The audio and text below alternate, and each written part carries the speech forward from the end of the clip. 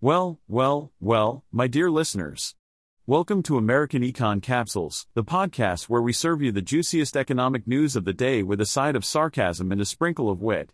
I'm Peter, your fearless host, ready to dissect the world of finance and economics in my own unique and unapologetic style. So grab your coffee, put on your thinking caps, and let's dive into the wild and wacky world of money, shall we?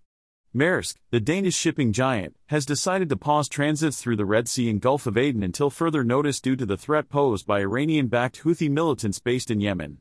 This decision highlights the challenges faced by the U.S.-led initiative, Operation Prosperity Guardian, in protecting commercial vessels in the region. The U.S. military confirmed that 3 of the 4 Houthi boats that attacked the Maersk Hansku were sunk by U.S. Navy helicopters returning fire. As a result of the threat, more commercial ships are diverting their routes and going around the Cape of Good Hope, which has led to an increase in container rates from Shanghai.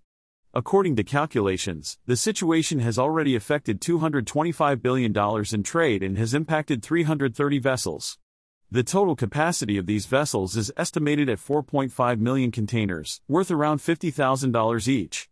The number of ships taking the longer route around the Cape of Good Hope has significantly increased in recent weeks, while traffic through the Bab al-Mandeb Strait has seen a consistent downward trend. This raises the stakes for Operation Prosperity Guardian, which requires naval coordination and the use of deterrent measures to prevent further attacks. U.S. Navy Rear Admiral, retired, Mark Montgomery emphasized the need for naval convoys, helicopter surveillance, and the use of missiles to deter the Houthi militants.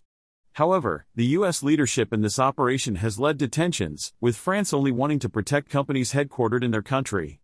This lack of understanding about how shipping and global trade work is causing complications in the coalition's efforts. Operators are now making decisions on a case-by-case basis about whether to go through the Red Sea and the Suez Canal, which could lead to equipment imbalances and possible shortages in Asia. In light of these challenges, many carriers are opting for the longer route around the Cape of Good Hope to ensure the safety of crews and cargo. Well, folks, it's been a pleasure gracing your earbuds with my brilliant insights and cutting-edge analysis. Just remember, as you go about your day, that this podcast was brought to you by yours truly, the one and only artificial intelligence. That's right, no humans were harmed in the making of this podcast. So, keep questioning the status quo, my fellow sapiens, and remember to always take my words with a pinch of salt and a healthy dose of skepticism. Until next time, stay curious, stay informed, and stay sassy. This is American Econ Capsules, signing off.